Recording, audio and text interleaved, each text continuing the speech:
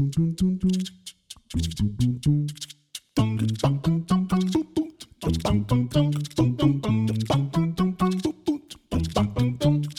welcome back to another exciting episode of Spellstorm Miniatures. My name is Jeremiah.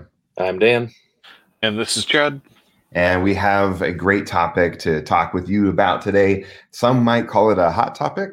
It's definitely a relevant topic. It's a current topic, and it involves making things, which is actually the essence of our hobby anyway. And so it's going to be good. But hey, we like to talk about games that we've played. So have you guys played any games lately? Oh, sadly, I think this is going to be just you two because I've got nothing. I have gotten some games in of a variety of stuff, actually. Nice.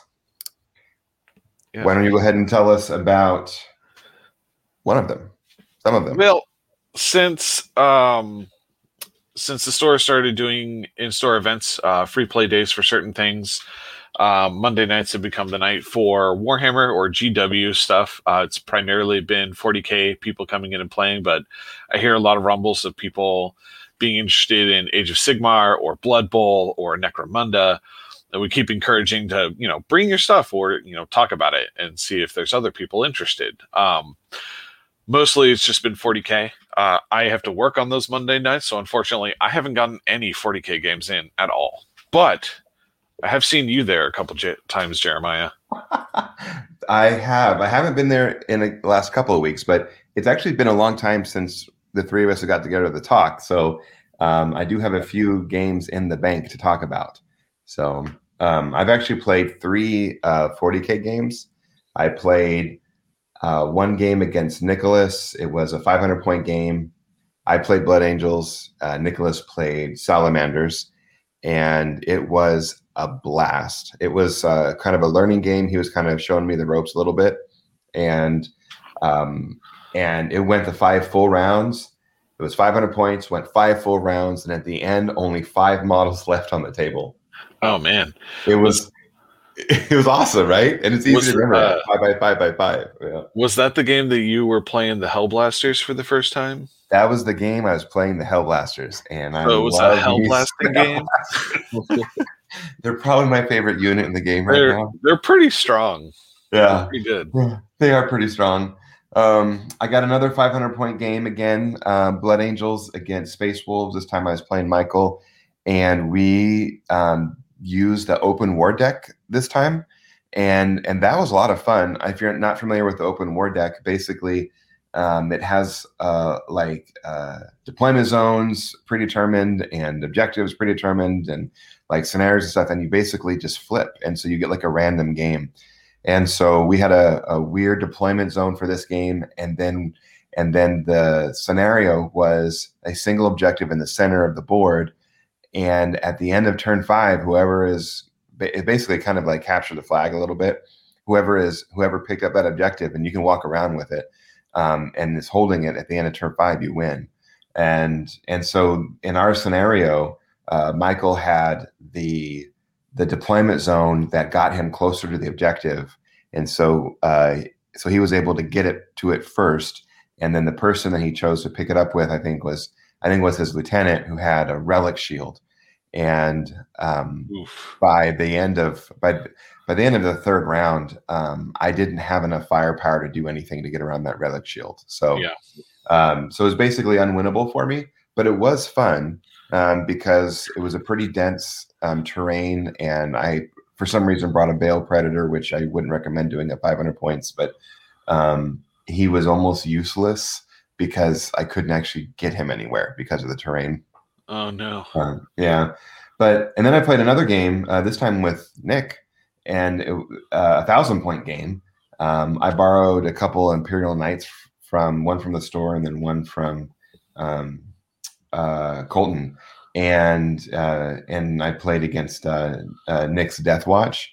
Yep. And that was the first game that I played with primary objectives and secondary objectives, and probably to this day is the most fun 40K game I've ever played. You get to play big stompy robots. I know. It was so easy. I only had 2 models to worry about, and and so it was a puzzle for me to try to figure out how to score the primary objective. In this situation, there were 4 in the center of each quadrant, and then if you owned, and you got progressively more points each round for owning that objective. 5 for 1, I think, like 10 for 2, and 3, 15 if you own more than your opponent. Oh yeah.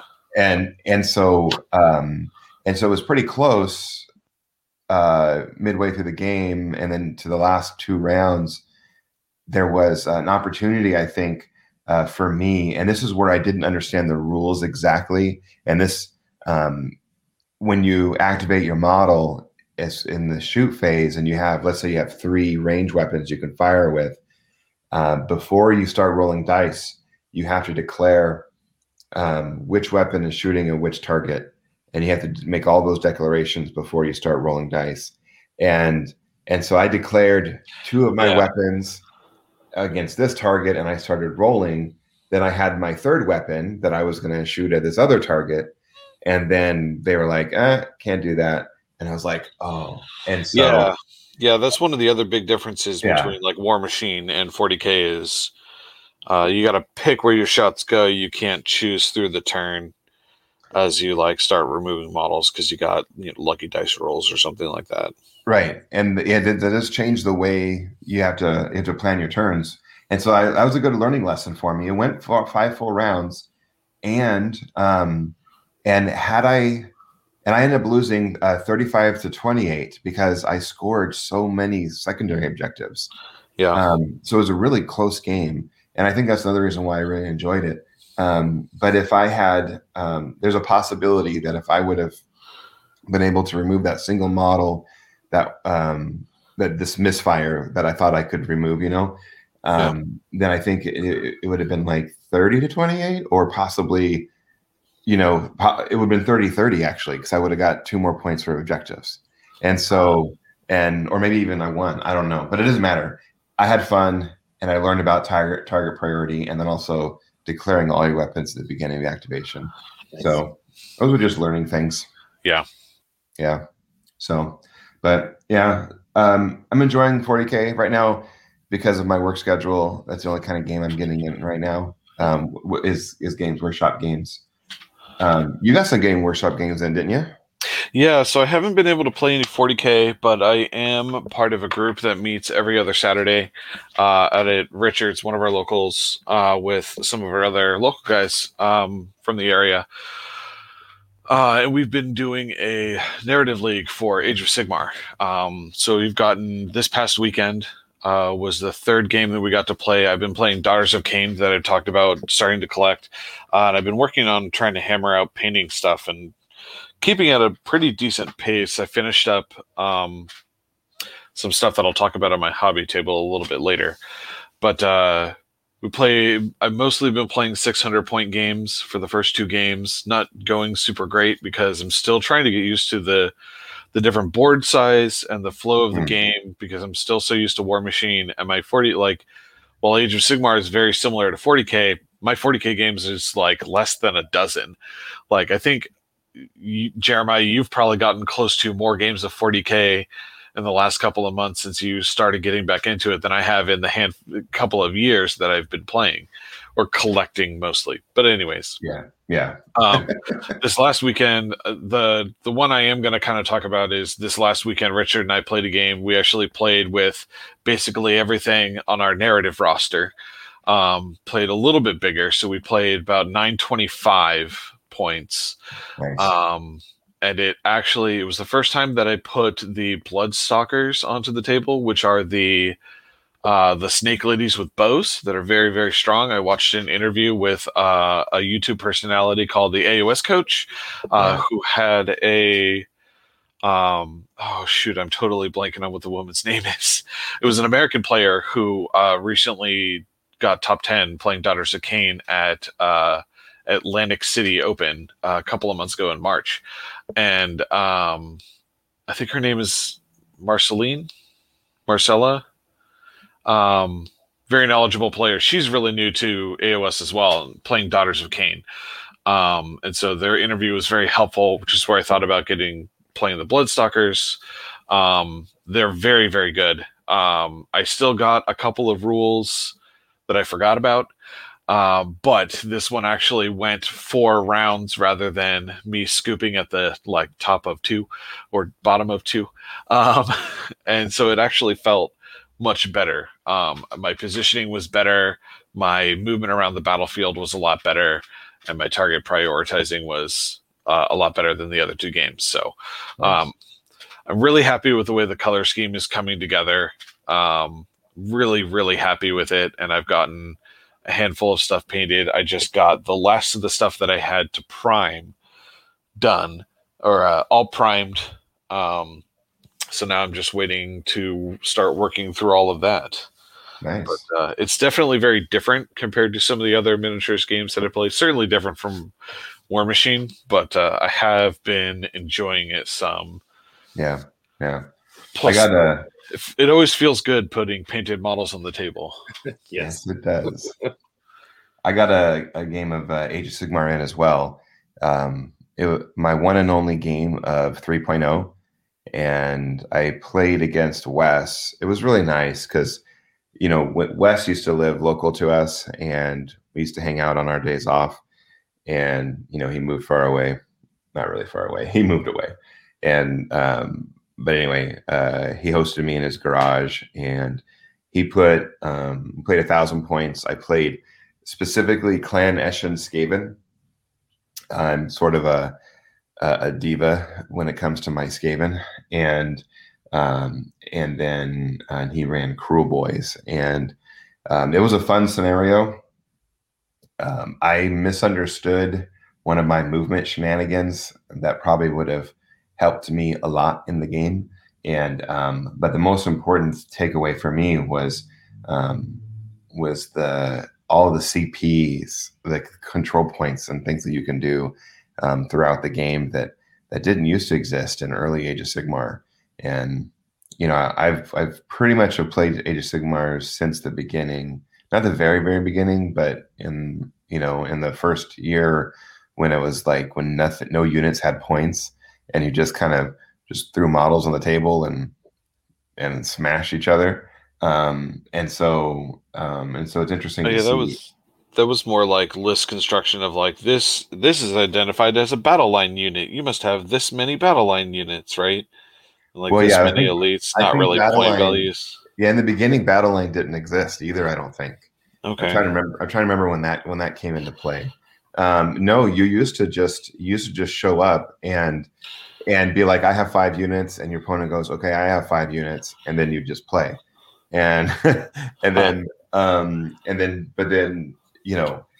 we all know that a unit is not equal to a unit. Yeah, especially across armies. So definitely with 2nd edition, they started adding more structure. And then now with 3rd edition, there's even more structure, and actually really what they did with the 3rd edition is they made it more interactive, I think, because there are places where you can use your control points in all the phases, that even on your opponent's turn phases, and so there's a lot more back and forth. It feels kind of nice, actually.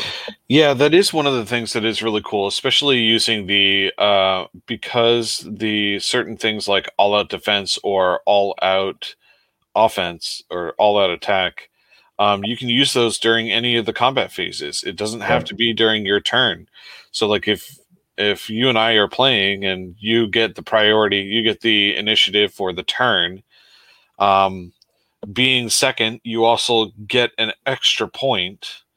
You get an extra command point if you are the second in the initiative for the round.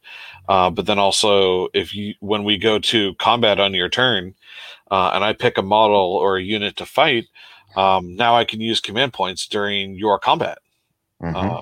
So I can use the all-out attack, or I can use the all-out defense when you start swinging at me, which is really nice. And it does make it feel kind of more like a little bit of a dynamic power struggle as the battle goes on. Yeah. I'm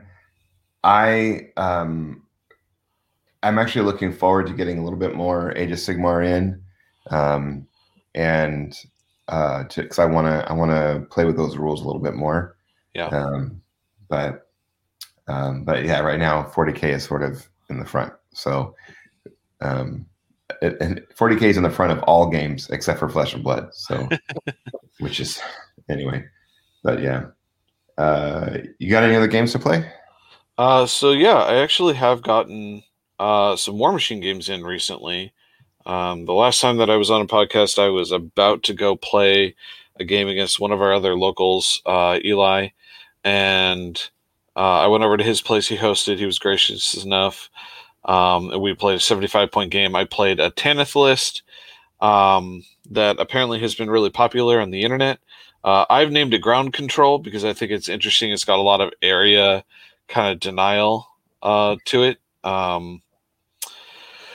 But it's Tanith with Wold Weird and a Storm Raptor, and then there's double Dunian Archons, double Primal Archons, and then a bunch of other super solos, Valkyries, and a unit of Croaks, and a handful of other things, Chuck Dogwood, Hermit. So I've played that list twice. Both times are very interesting. I've actually won. I think I've won every game of the 4 War Machine games that I've played. Yes.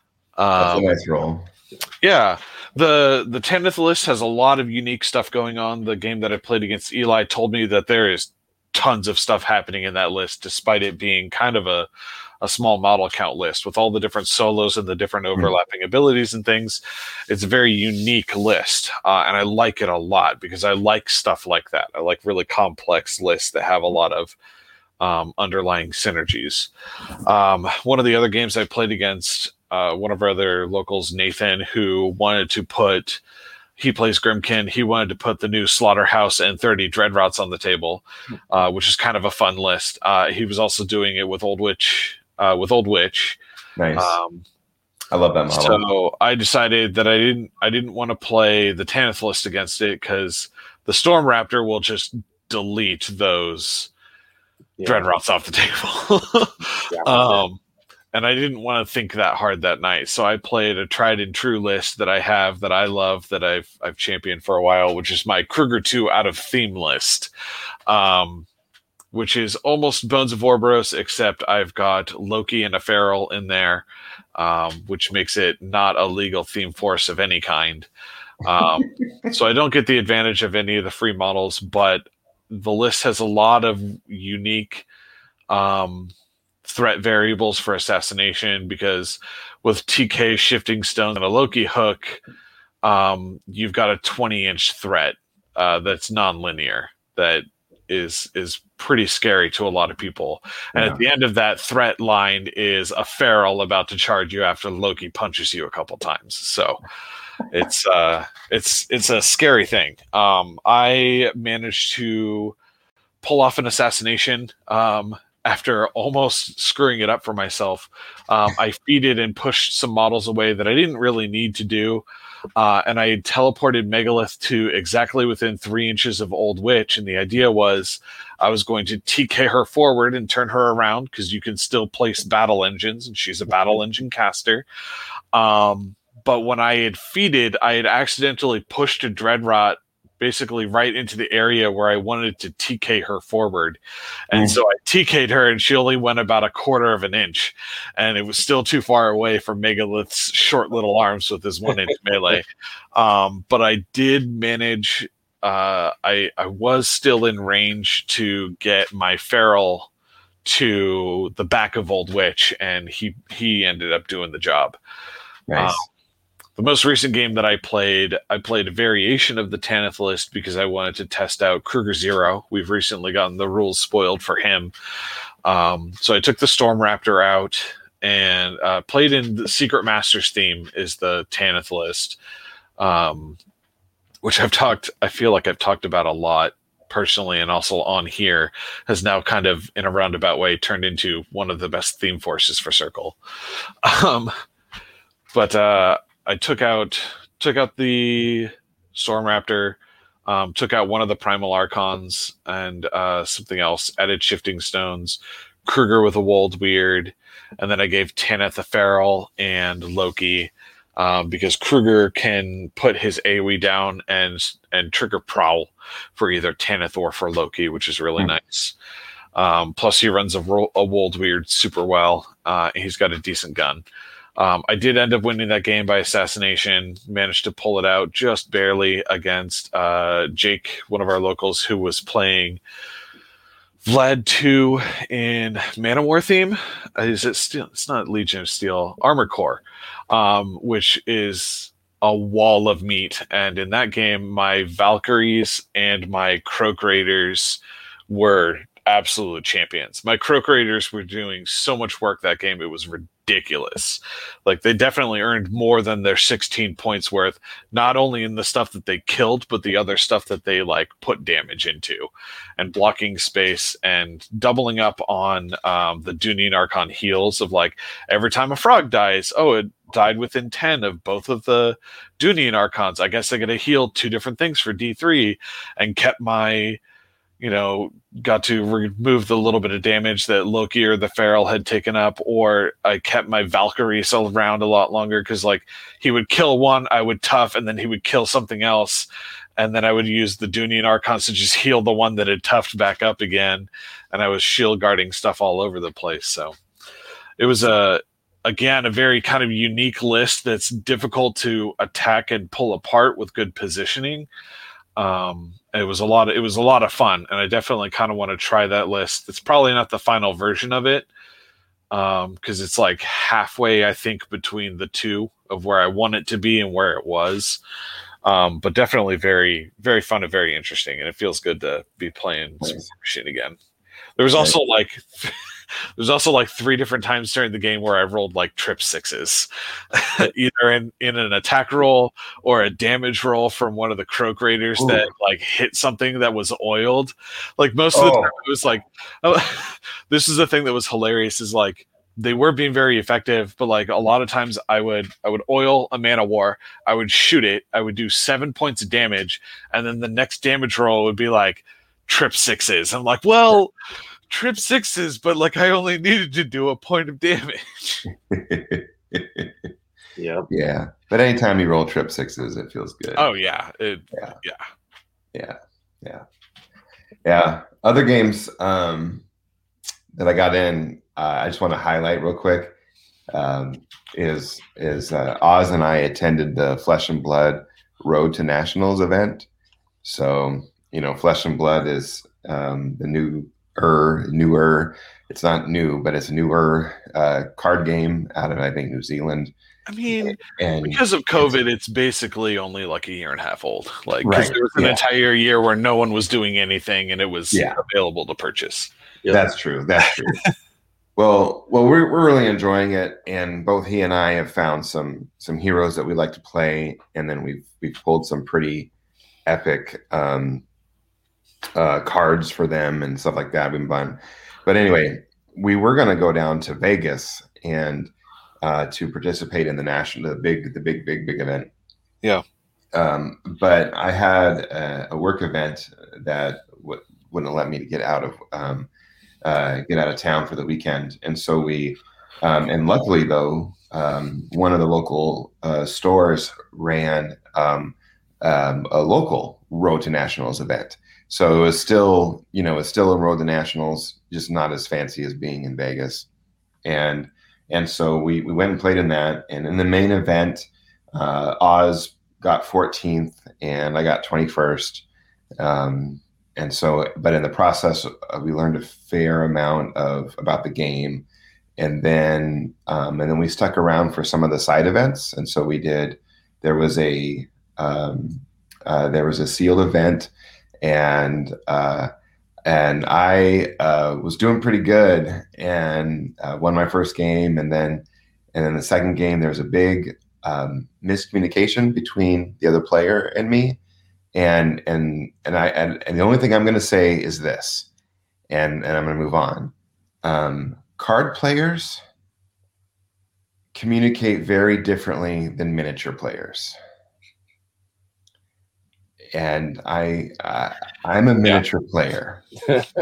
So anyway, I ended up losing that game, and then in the next round, I got me and my opponent both got down to 1 health each, and he was able to win that game. And so, but the thing is you got the product you pulled, you get, you also get they also did price support. We went back for the next day for a booster draft event, which was a lot of fun, and I didn't. I went 1-1-1 for that one. So, basically, my first round opponent was really new to the game, and each turn was just kind of struggling to make decisions in a timely fashion, and so we ran out of time. But which was too bad, because I really liked that deck better than the deck that I played the day before, and I was just like zoom, zoom, zoom. And I knew exactly what I was doing with that deck. But the cool thing is there was we were waiting in between rounds, or in between side events, and so the organizer came over and was like, "Hey, if you want to play, if you want to do your own like miniature side event, I'll let you do that." And so we paid an entry fee. And it was just Oz and me, and because we were waiting for the other event to start, and so we played each other in a 1 round game, and then we got all this prize support, and I was like, oh, that's cool, and that was definitely worth the money, and the way the Oz and I do, and I beat Oz, which is like unheard of, right, and then but the way he and I do packs, we always split the packs, because we each have the heroes that we like, and then our agreement is whatever generic you pull, you keep. Yeah. And so we got like 8 packs for prize support for that little event that we did. I gave him 4 to open, and I opened 4, and I pulled the Spring Tunic, which is like $150 card. And it was like a legendary, and I was like, oh my. And so definitely worth the entry fee. Yeah. But also just to be able to play and just get more reps in. I feel way more comfortable with the game now, and so I really enjoy it. It's super fun. Yeah. So yeah. While you were talking about that, about the difference in communication, I think I may have figured out what it is, because I played Magic long before I played War Machine, okay. And I've also been around Magic players and other TCG players a lot. So I think this is kind of my observation of it. In miniatures games, a lot of times, especially in War Machine, and especially what I see from high-level players at tournaments and things like that, is information is frequently stated as a question for confirmation from your opponent of, yes, we both agree that this is the assessment that I found of the information that's here. Yes. And TCG players, a lot of the times the information you give is a declaration of this is what it is, and then you figure out if it's incorrect or not. And that is the exact nature of our miscommunication. Yeah. And what made it worse, I wasn't going to talk about this, but I'm just going to do it. What made it worse was he accused me of saying something that I did not say. Yeah. And he basically put words in my mouth, and I was like, no, I didn't say that. But I'm going through the process. I'm also doing the assessment of, this matters less to me than you. Yep. So whatever you say, I'll agree to. Yeah. So yeah, and I think that also has to do with kind of the nature of the game, is because with miniatures, with miniatures, everything is laid on the table. You can easily sit and measure something, to be precise. With trading card games, there's so much non-universally known information because you have hidden stuff in your hand Yes. and potentially triggers that reveal new information. And so Yes. everything needs to be a declaration of intent rather than a question for confirmation. Right. It's kind of the way that it looks to me. But Yeah. small aside. That's a good delineation right there. And as much as I like Flesh and Blood and card games, that makes me appreciate more my primary hobby. Yeah.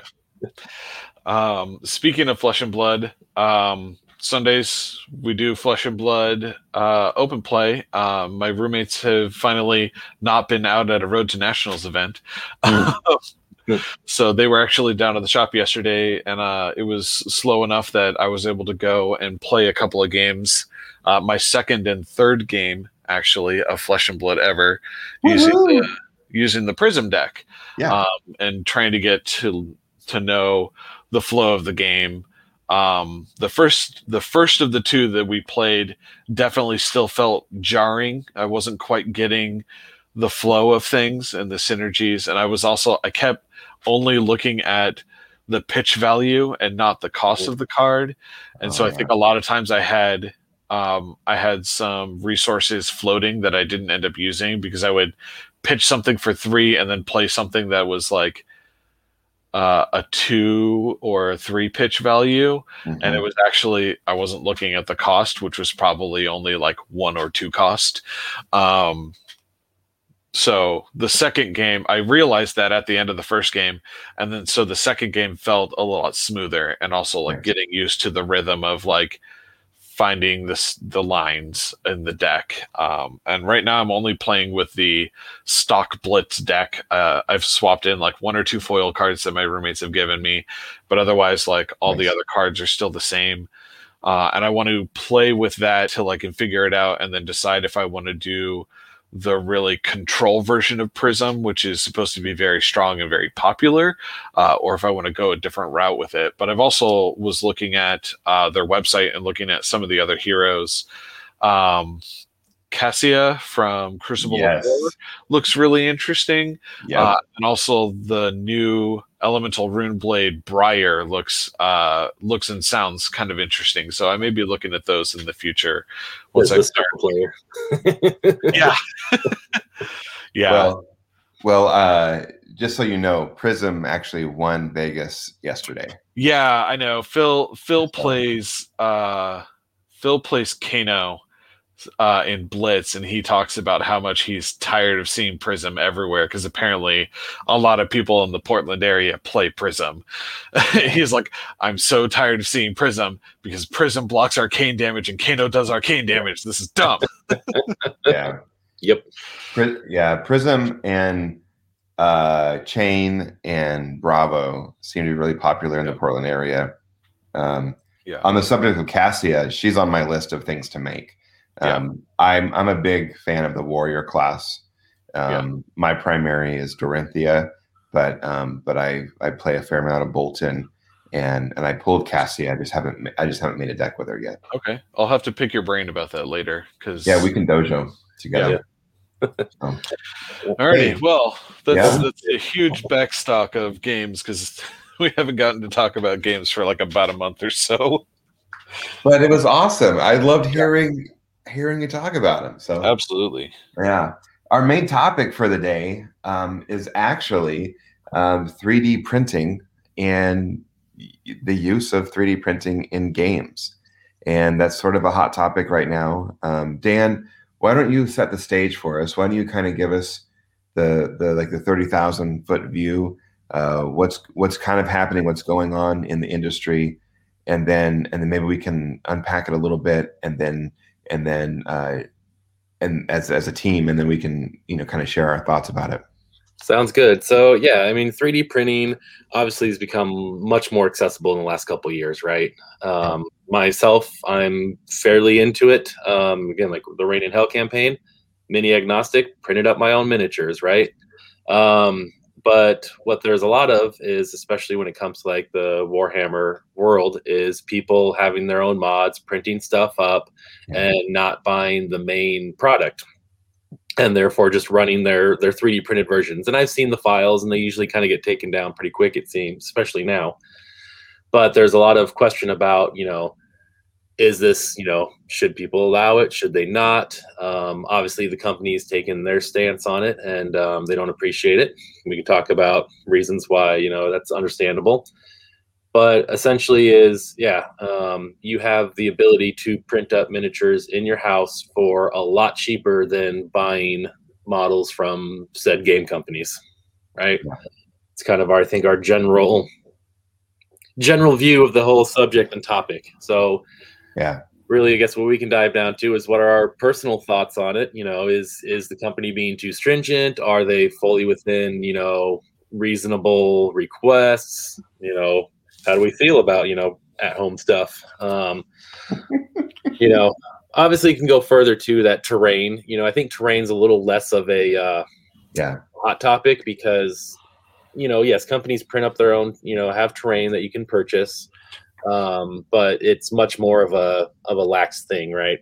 Your terrain's almost anything you have. So yeah, I mean, you don't see people complaining about, or you don't see companies complaining that people are making like storage containers out of empty shoeboxes rather than buying the plastic kits that they sell, or exactly toilet paper rolls or beer cans very frequently. Here's your beer can thinker, right? Yeah. No one really cares about that so much because that's a little bit of a different aspect. But yeah. Well, I think what's fascinating, you're right, is how accessible it is. And as a newer, like just getting into the hobby, like I have a 3D printer, right? But like, will you tell us, you're way more into it than I am, right? So like if I were to 3D print something today, well, first I'd have to calibrate my printer to make sure it's level and stuff. But moving on past that, I would have to look for a file and then assume that the file is going to work and print. But like the hobby side, the 3D printing hobby is so much more than that. People are actually making their own files, aren't they? And that's editing their own files, and they have an idea, they dream it up, and they make it on the computer, and then they print it, right? And I've done that to a lesser extent. I haven't done like models because I'm not as savvy. I mean, I kind of want to learn, sadly. One more thing on my list is that 3D modeling to actually be able to sculpt them and so forth. Yeah. But I've used like programs, and I've created War Machine widgets and, fun emblems and some basic terrain. And I did something for my son's school last year, create little medals and stuff. And so I can create objects with some ease. And yeah, you go in, you create those files. I've uploaded them to websites for free. And, people just go ahead and download them. I've done stuff non-miniature related, right? And so that's really cool. But yeah, so you do that, you could have your file there, or you go to the site, you pay someone for a file, you find a file for free, however it works, you get your file, you toss it on, as long as your machine's good to go, right? You fire it up. Sometimes you get failures. I had one, I was trying to just print a basic 60 millimeter blank base. For the life of me, I can't get it to work right now. But so yeah. But there's some that are pre-supported, so they've already have all the supports there that you basically just load and go, right? And then there's some that you have to add supports yourself, and that's a skill on its own. I've come to so let's talk about that real quick. Yeah. So when your 3D printer is printing, it basically is just adding filament or whatever, layer by layer. Yep. But sometimes you're making something that's like awkward, or it's like leaning, or it has this like part that hangs out. You need a support piece there as it's printed so that it prints normal, and then when it's done, you can break that support off, right? Exactly. With FDM printers, it's a little bit more different. Your orientations may be a little bit different, and it's layering on usually some sort of ladder, honeycomb, or bigger structure to it. And when you break those off, you usually have to kind of sand it maybe a little bit, scrape it off. With the resin printers, they're usually more of like a pole or a line that attaches and then it builds. And resins are much more fine detail, so supports aren't usually needed as much. They're not as intrusive, and they're easier to pull off because the layers are so thin that you have maybe 1,000 layers compared to your FDM printer, which would maybe have like 100, right? Actually, probably less than that even. Really depends on your settings, but rabbit hole. So yes, either way, you'd have supports and you'd break off, and they have their different aspects to them. I like FDM again for terrain because it's just larger, so you have a bigger build plate. It doesn't, it's less cost, and you can get away with a little rougher looking building, right? And the resin, like I said, which has really become the last 2 years just incredibly great of home, is where people are doing their models, or you can print down a Space Marine head, right? You can do that small of a print to change out, or arms, or etc., right? So I think that's more of the crux is now that resin printing is bigger. Because if you did if you did some models on FDM, sure, they look okay, but they don't look nearly as smooth or as nice as you would get as an injection molded plastic or metal. Yeah. So let's break that down for a second, okay? So I've been in, let's use 40K as our example. For the first example, I have another example I want to bring up later.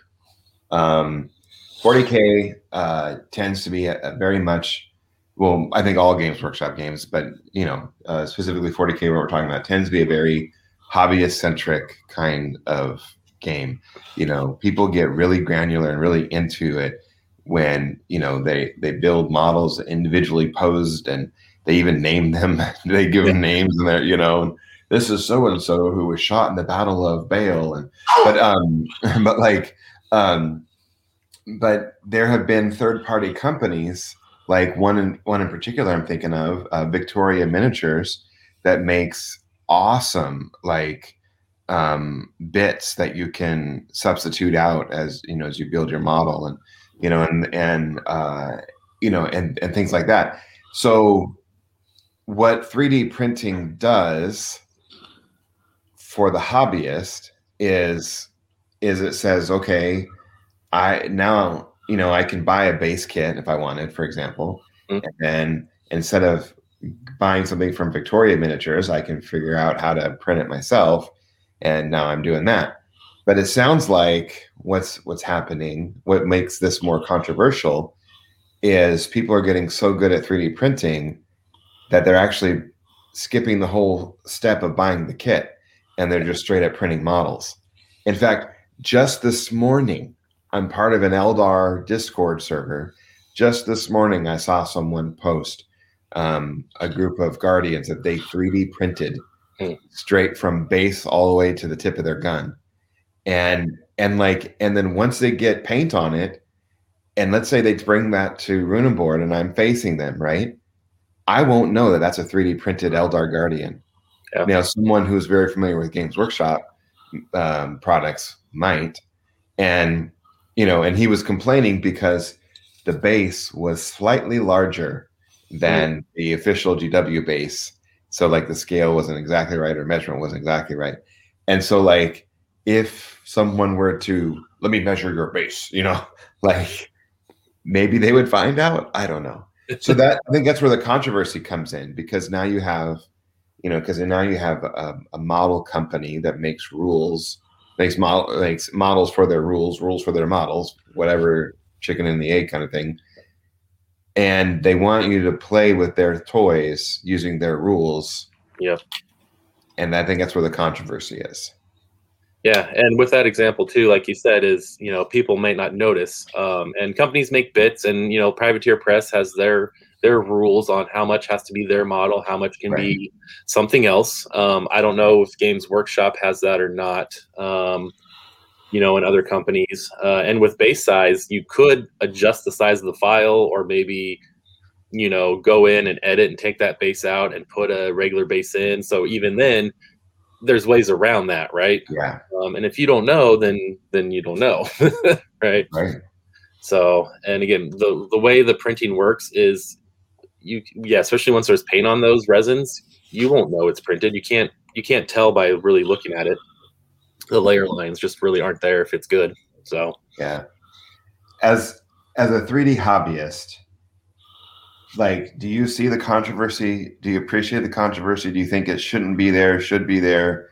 What are your thoughts? I have some thoughts, but what are your thoughts? Sure, I'll be put on the spot first. Yeah. My general feeling is like, and this kind of comes from a few different views, because like I said, I've looked and I've found files for Space Marines, especially shoulder pads. Right, is like you said, people like to get into it and they have their faction or whatever. So instead of hand painting on or getting decals, you could just straight print your shoulder pauldrons with the emblem of whatever you want on there, right? Yeah. Well, and a lot of people make their own chapters, so they want to make custom pauldrons, and instead of sculpting everything out of green stuff or putty or making it that way, like it's easier to print off a batch of shoulder pads or something. It's almost like GW is inviting the controversy because they allow you to they give you the rules to make your own chapter. There you go. Yeah, exactly. So, I mean, that I think is, especially like you said, since they kind of allow it, fine, right? Shoulder pads, they're shoulder pads, whatever. It's just saving you some time. Swapping out heads, probably not a big deal, right? But the problem you get into, like you said, is when someone goes full model, base to tip, right, head, whatever. The entire model's 3D printed, and they didn't give a dime to the company except for maybe buying a codex or something like that, right? Yeah, that's where if they bought a codex and they didn't find it somewhere. Yeah, that's true. And so I think that's where you're seeing a lot of your problem, and I get that. Like maybe for your home game, if you've got a lot of things, and you don't want to spend the money, I kind of understand for your own personal home game a little bit, right? Is you're just going to play with friends. It's just a very side thing. You're not planning on, hitting the game stores or tournaments. You just want to be able to play with your buddies for a little bit, right? I can see the point of why you'd want to do that. Like I said, it's crossed my mind, but at the same token, you got to start thinking then, okay, I don't buy their models. Let's say everyone else starts doing that. Now the company's not making that money. Are they going to be alive for much longer, right? So on the longevity of the game, is it really going to keep there? I guess you could almost ask yourself that, though, with a secondhand purchase. If you're buying models secondhand from somebody, that doesn't support the company either. No, but somebody still bought them at some point. Correct, exactly. That's kind of my point. At some point, those models were from the company. They were sold. You did support in a way, and you're not just grabbing their IP and printing up whatever you feel like, right? So that's kind of, I guess that's my initial stance of like, I understand why it wouldn't be allowed in tournaments fully, right? Like that is on their right. Like if you're going and you're playing an official thing, then it's the same reason why you wouldn't really be able to use proxies necessarily, right? Because I'm just going to proxy in my whole army or a deck of cards or whatever, and just say that's what it is, but you didn't actually get those models. So, fully, yeah. In essence, I understand and completely get the point of not allowing those in tournament play. How far that goes, though, I haven't really looked into like where they draw the line. Again, like Privateer Press is the only one I kind of know as the example. Is over half the model right has to be theirs, right? I think even that has changed some point. It's like technically half, but it. More so, it needs to be easily recognizable of whatever it is supposed to be representing. Oh yeah, that too. There has been some interesting conversions. So yeah. I mean, but I guess I kind of still float back to if you just want to play with your buddies in the basement sort of thing, and you don't want to. That's where you get a little bit questionable, and that's kind of your own, I guess, thing. And don't resell them, right? Because that's just kind of not cool. Yeah. Don't be making them and selling them to people, and especially if they think they're legit, right? But yeah, that's my initial thought on the subject. I feel like my stance or viewpoint on all of it is kind of from two different points, because I've been a miniatures player, less so of a hobbyist, for a long time, and I've been doing it long before I worked at a game store. And there's a lot of facets to the complexity of this situation of, like, when you're talking about people not buying GW models, it's not always that you're not buying them from GW web store or from a GW store if there's a Warhammer store in your area, but also you're affecting all of the little stores like the one that I work at, or the other ones that are the hole in the wall that are ran by people who love games or, wanted to get into that business. So when you're talking about 3D printing taking away, people moving towards 3D printing armies, you're not just taking away from GW, you're taking away from your local store where you may be going to play games. Mm-hmm. And if they aren't selling stuff, they're not going to be there, and then you're not going to have a place to play. And like, I understand, being a person that has worked retail for such a long time, like, I'm definitely below the poverty line for the money that I make. And I understand trying to save some money because miniatures hobbying is extremely expensive. And my first question would be, or my first approach to anyone thinking about getting into it, is making sure that they understand, like, this is not a cheap hobby. This is not a hobby that you can pop in and out of super easily if you want to actually pursue it. Like, this is expensive. This is time consuming. Yep. There's a lot to it. So I get trying to save it. I understand printing certain things, like custom things like pauldrons, helmets, extra weapons, things like that, because kits that you buy from GW don't always have the number of weapons that you may want for a unit, and you don't want to have to go buy another entire box of a 10-man unit so you can get one extra flamethrower because your box only came with one and a unit can run two. I think some of that is just oversight on their production of miniatures and the changes of rules. I would like to see GW or other companies that are like that start making some of those bits available. I think you'd probably see less noise. But like, I personally don't have any problem with people 3D printing models using proxies or anything like that. As an employee at the store, we generally don't really have any issues with it because we're not running any officially sanctioned events. So it's not actually an issue. We don't have to follow their rules. As long as everyone at the table understands what it is that things are supposed to represent. I get people trying to save money, trying to do it themselves. At the same time, like, I've seen a regular who was talking about, oh, I have a buddy with a 3D printer, so I'm just going to have him print me off an entire Skaven army because I want to get into 40K because my friends are, but I don't have any money. And like, okay, then maybe you shouldn't get into this hobby. Like, that's the other side of the coin, is like, if you don't have the money to get into the hobby, maybe you should find a different hobby. I know that sucks, and that's not something that you want to say to somebody, especially when all of their friends are getting into a game. But maybe you have to make a decision of like getting into it more slowly or not getting into it at all.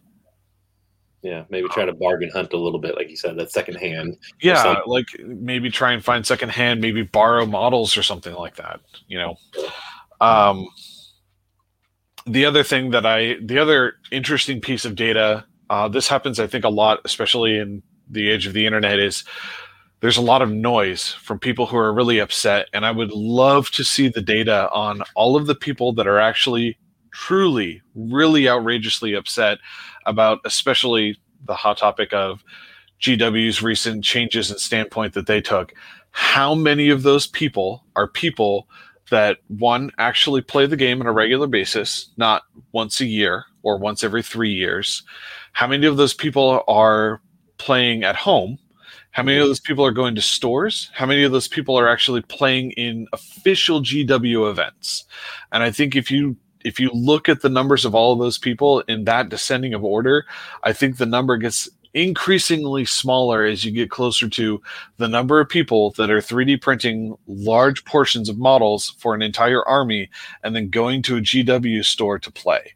I think those specific people are probably very, very small, but they are really loud on the internet. And I think there's a lot of over noise. There's a lot of excess noise of people who are outraged because they may decide sometime in the future, they haven't decided yet, to go to a GW tournament. And if they can't use their models that they've been printing for however long and putting together, that it doesn't matter if I do it next week or if I do it in 3 years, if I can't do it at all, I'm outraged and boycott GW. Like, I feel like those people are really loud, and the number of those people is actually really small. And I don't think it's as huge of an issue, especially with GW. There are, for every one of those people, there's probably 100 more people that will continue to buy GW's IP or other games. There are tons of other people out there that will still just keep buying product. It's the way that they're still in business. Yeah. Well, and I think, I want to bring in another example, and you use the word IP, and this is, I think, my segue. I think that there are certain games or certain things that exist out there where, like, there's no copyright on Napoleonics, right? Like, anybody can make a file of files of Napoleon Army, and then, like, I recently supported a Kickstarter, right? And I got 2 sides of Historical Army. I haven't done anything with it yet, so don't ask me about it. But but what we're seeing too is there's a new, and I can't remember the name of the company now, but you have 2 options to buy in. They made a game, and to buy into their game, you have 2 options. You can buy the models directly from them, or they just sell you the file, and you can print it yourself. Yeah. And you know who I'm talking about, right? Yeah, it's the company that Will Hungerford actually just went to. Rivenstone, I think, is the name of the game that they're producing. Yeah. I'm completely blanking on the other Kickstarter that they put out. I think a lot of us were actually looking at it. I'm a Patreon of the Broken Anvil Miniatures. BAM. There we go. Broken Anvil. Yeah, they did a Kickstarter where you could either back the stuff and get the models, or you could back at a lower one and you could print them yourself. You would get the STL. I think that's pretty forward thinking for them. You know, acknowledging that people are going to be into the hobby, and people are going to want to experience the hobby differently. Mm-hmm. And I think there's a place there definitely is a place for 3D printing. And I am 100% not opposed to it. But I also know that, like, you know, a lot of creativity goes into making a game and goes into making the factions and the armies, and, you know, and then the actual sculpting of them. And I think that those people, whether they're independent small companies or a large publicly traded company, I think they need their due. And so someone who goes into the hobby with ill intent, like your example that you gave, Chad, I think those people I would counsel to have a different approach, you know, as they come into the hobby, and really see it as a space for expressing their creativity, and then we use things that exist to help us do that. And then sometimes we need to create our own thing to make it happen. And so, I don't know. That's sort of like me soapboxing at the moment. But I think in general, I would take an anti all or nothing stance. So, like, I'm not in favor of an entirely 3D printed army for an IP that already exists. Mm-hmm. But I'm also not in favor of 100% just the IP for the army that exists. Like I don't mind some weird sculpting or 3D printed modifications, and I think there needs to be some space to allow for that. So that's where I'm at. Yeah. I don't know if that makes what that makes me. Well, and I think I think GW is also such a big focus for controversy, also because they have, for a long time, from my understanding, encouraged people to do kit bashing and model and position things the way that you want to. Exactly. The kits that they provide. Yeah. And now what they're doing is they're just trying to protect their branding. And I get that from a company that's as big and as well known. It's almost a household name. I mean, it's Warhammer. Well, it is Warhammer a household name. Well, It Warhammer 40K is to miniatures gaming that Magic the Gathering is to TCGs. It Right. is the name in the game. It is the Titan in the room. Mhm. And at a certain point, when people start crawling up your legs and pulling off parts at your knees, you have to take a stance. And a lot of times you're going to make a lot of people unhappy. Yeah. Because you have to protect your brand. Yeah. Well, let's circle back to the beginning. I'm excited about our up and coming Rain and Hell campaign, and Dan and you and I are in the same pod. Yep. And so I'm excited to see your 3D printed models, to see what you came up with for your warband in person. I did not 3D print anything. I'm actually using some Legion of Everblight models for my warband, but yeah, there's a space for it. Yeah. There's places for it. So, hey, let's transition a little bit. Let's get to the confession time. What have you guys been buying lately? More than I want, not as much as I should. I don't know. So that's interesting. No, I've kickstarted a couple small things. Like one dude had something for like $1 sort of thing, you know. So a couple smaller things, just trying to be a little more conservative on my kickstarting. Got some, local Joann's had some, hobby paints for sale at a pretty good cost for a couple ounces. So stocked up on like 30 of those paints for like $20. So not too bad. Basically, I use them for like terrain, especially, or some models I've used them on. I know we have a good painter in our Discord that pretty much exclusively used hobby paints, right? Like craft brand 2-ounce ones, and mainly for the kids to paint away with, right? Because I don't want them using my miniature paints all the time, right? That gets spendy. And then I've started picking up some Flesh and Blood, so. It has been that rabbit hole. So that's been me. Nice. I want to. I need to give a preface, a caveat to everyone who's listening, because we actually haven't recorded it in a while, and so we haven't had this segment. And so what I'm about ready to say is going to feel like a lot. Sound really bad. It's going to sound really, really bad. So I bought quite a few things recently. I picked up some reflex servitors for my Convergence army.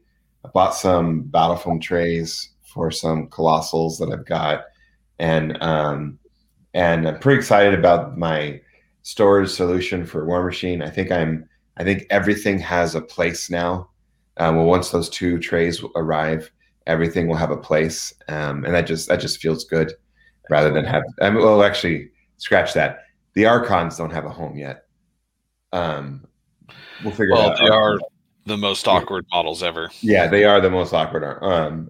Once I figure out what to do with the Archons, then everything will have a home. That's next week. I picked up some secondhand Cricks for the Strange Bedfellows theme. So I'm going to have a lot of variety for list building for that theme pretty soon, once I build them and paint them and stuff.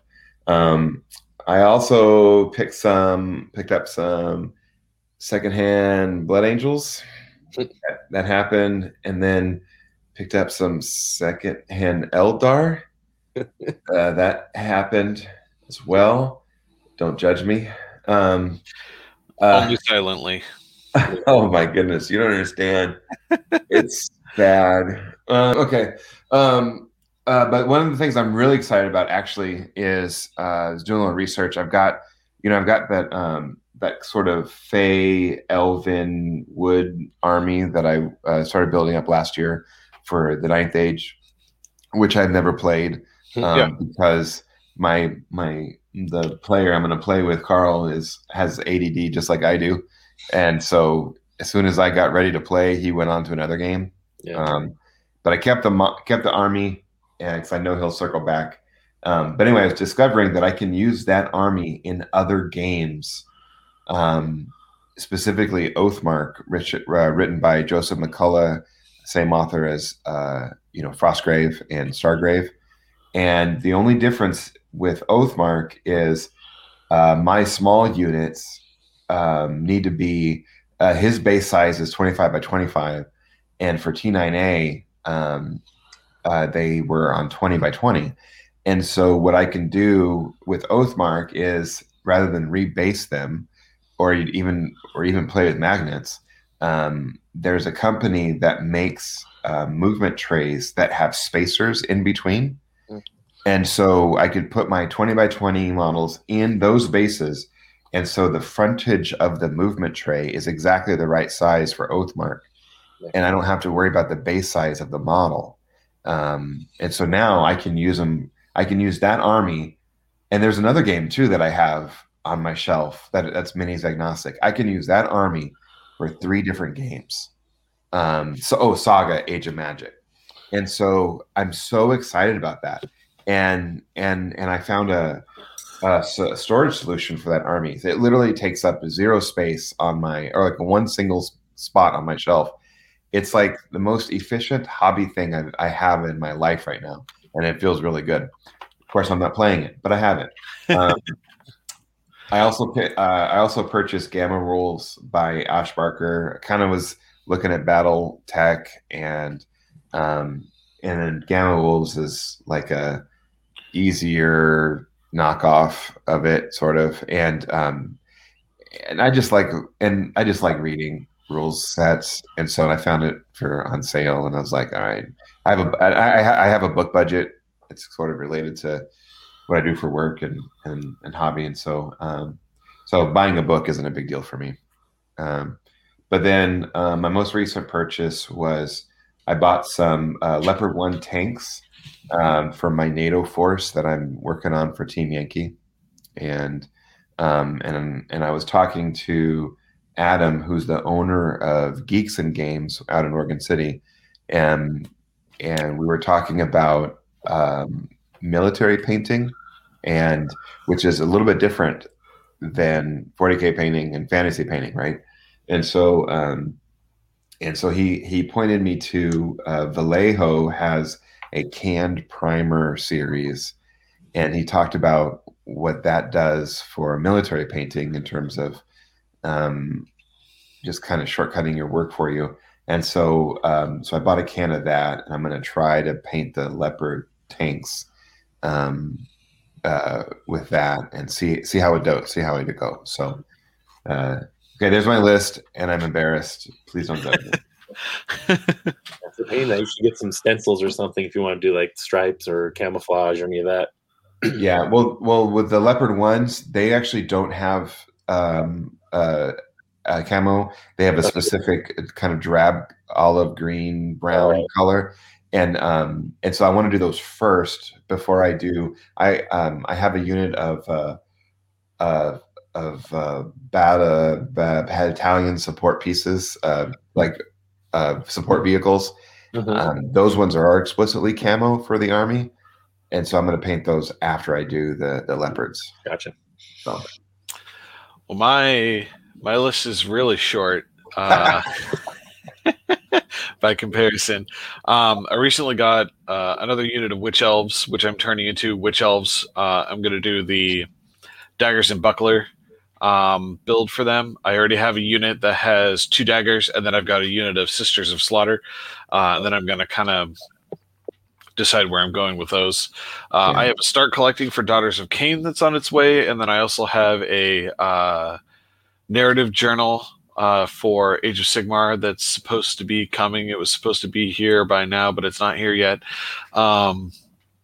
As well as I think the Pitched Battle profile book as well is on the way. I think that's it for my purchases. Bought some Magic cards, but that's about it. Bought a little bit of Pokemon, but I had already had Pokemon stuff before, but I'm a really big fan of the Evolutions and the most recent set, Evolving Skies. That's like the big theme for the set, and so I bought one of the Elite Trainer boxes that comes with like 8 booster packs, some sleeves, and some other stuff that are all Evolution themed. But that was it. Yeah, we just learned a Chad fact. Yes, we did. Dun, dun, dun. Well, awesome. Well, what do you guys? So now we bought all those things. Are you working on any of them? What's on your hobby desk? So I finished up most of my Rain and Hell models to the point of highlighting. This is always kind of the point I stop at a little bit because I'm like, it's good enough, right? And then I want to get some of the Scatter Terrain hopefully done before we get some of our games in. It's a little thematic to the whole Hell landscape, so nice. Should help it look a little nice. Nice. This is going to sound like a ton of painting, only because it's been like about a month or so, but I got some War Machine models finished. I got Hut Chuck, Thralg, Dez 2, Dez and Gubbin. I got my Dunian Archons and my Primal Archon painted for that Tanith list, so now that list is almost done, except for I think Thamrai, Advocate, my Valkyries, and then basing the models. I got what feels like a bunch of my daughter's stuff finished. I got my unit of Witch Elves with daggers painted. I got my 10 Bloodstalkers painted. I got one of the Endless spells finished, and I'm working on the other 2. I was working on those last night. I got Morgwraith and the Coven done, which is actually a warband for Dire Chasm. So that's painted. And then I also got one of the other HQs, the Iron Scale Mulisai for Daughters painted. So right now I finished priming the rest of the stuff that I had, which is a unit of Sisters of Slaughter. The rest of the Khainite Shadow Stalkers for Warcry, I painted the leader to test the scheme. So I've got the rest of that unit to do. And then I've got the 5-man unit of Harpies that I need to paint. They're primed and sitting on my desk right now. And I have 1 box of Witch Elves to assemble currently. So that's what's on my hobby desk right now. Nice. Just a few. Nice. That's only 10, 5, 8, plus 2 more. It's only 25 models. Sorry, I've got like 40 models on a shelf above my hobby desk. So hobby desk. Oh, yeah. Yeah. I also bought a unit of Ranger Infiltrators for Warcaster. I forgot I pre-ordered those a while ago and they came in. So nice. I have more stuff for Warcaster now. Nice. I finished some touch-ups on a storm wall that I had rescued. Got a second one that came in 6 different pieces and fixed that up. Repaired some broken Blood Angel models, and then I went through and magnetized like all of my Blood Angels to use my Magna Rack for them. So little less painting, more magnetizing and repairs the last couple of weeks. But hey, good conversation. I want to thank everyone for joining us and for being a part of this conversation. We have the weekly paint party that takes place on Thursdays. We have the monthly book club. We alternate between a fiction book and a rule set. This month is the rule set. We're reading the Mars Colony RPG, and we're going to be talking about that. And then, of course, we have the ongoing Rain and Hell campaign. And so we have 2 different pods that are going on, and we're looking forward to hearing about their experience, and we're looking forward to seeing pictures and battle reports. Thanks for listening to our show. Feel free to message us on Discord, on Facebook. You can email us at spellstoreminiatures@gmail.com. Find us at spellstoreminiatures.com. And if you'd like to support us, tell your friends. And also, we have several affiliate links that you can shop online with to support us. But thanks for being a part of our community. Dum dum dum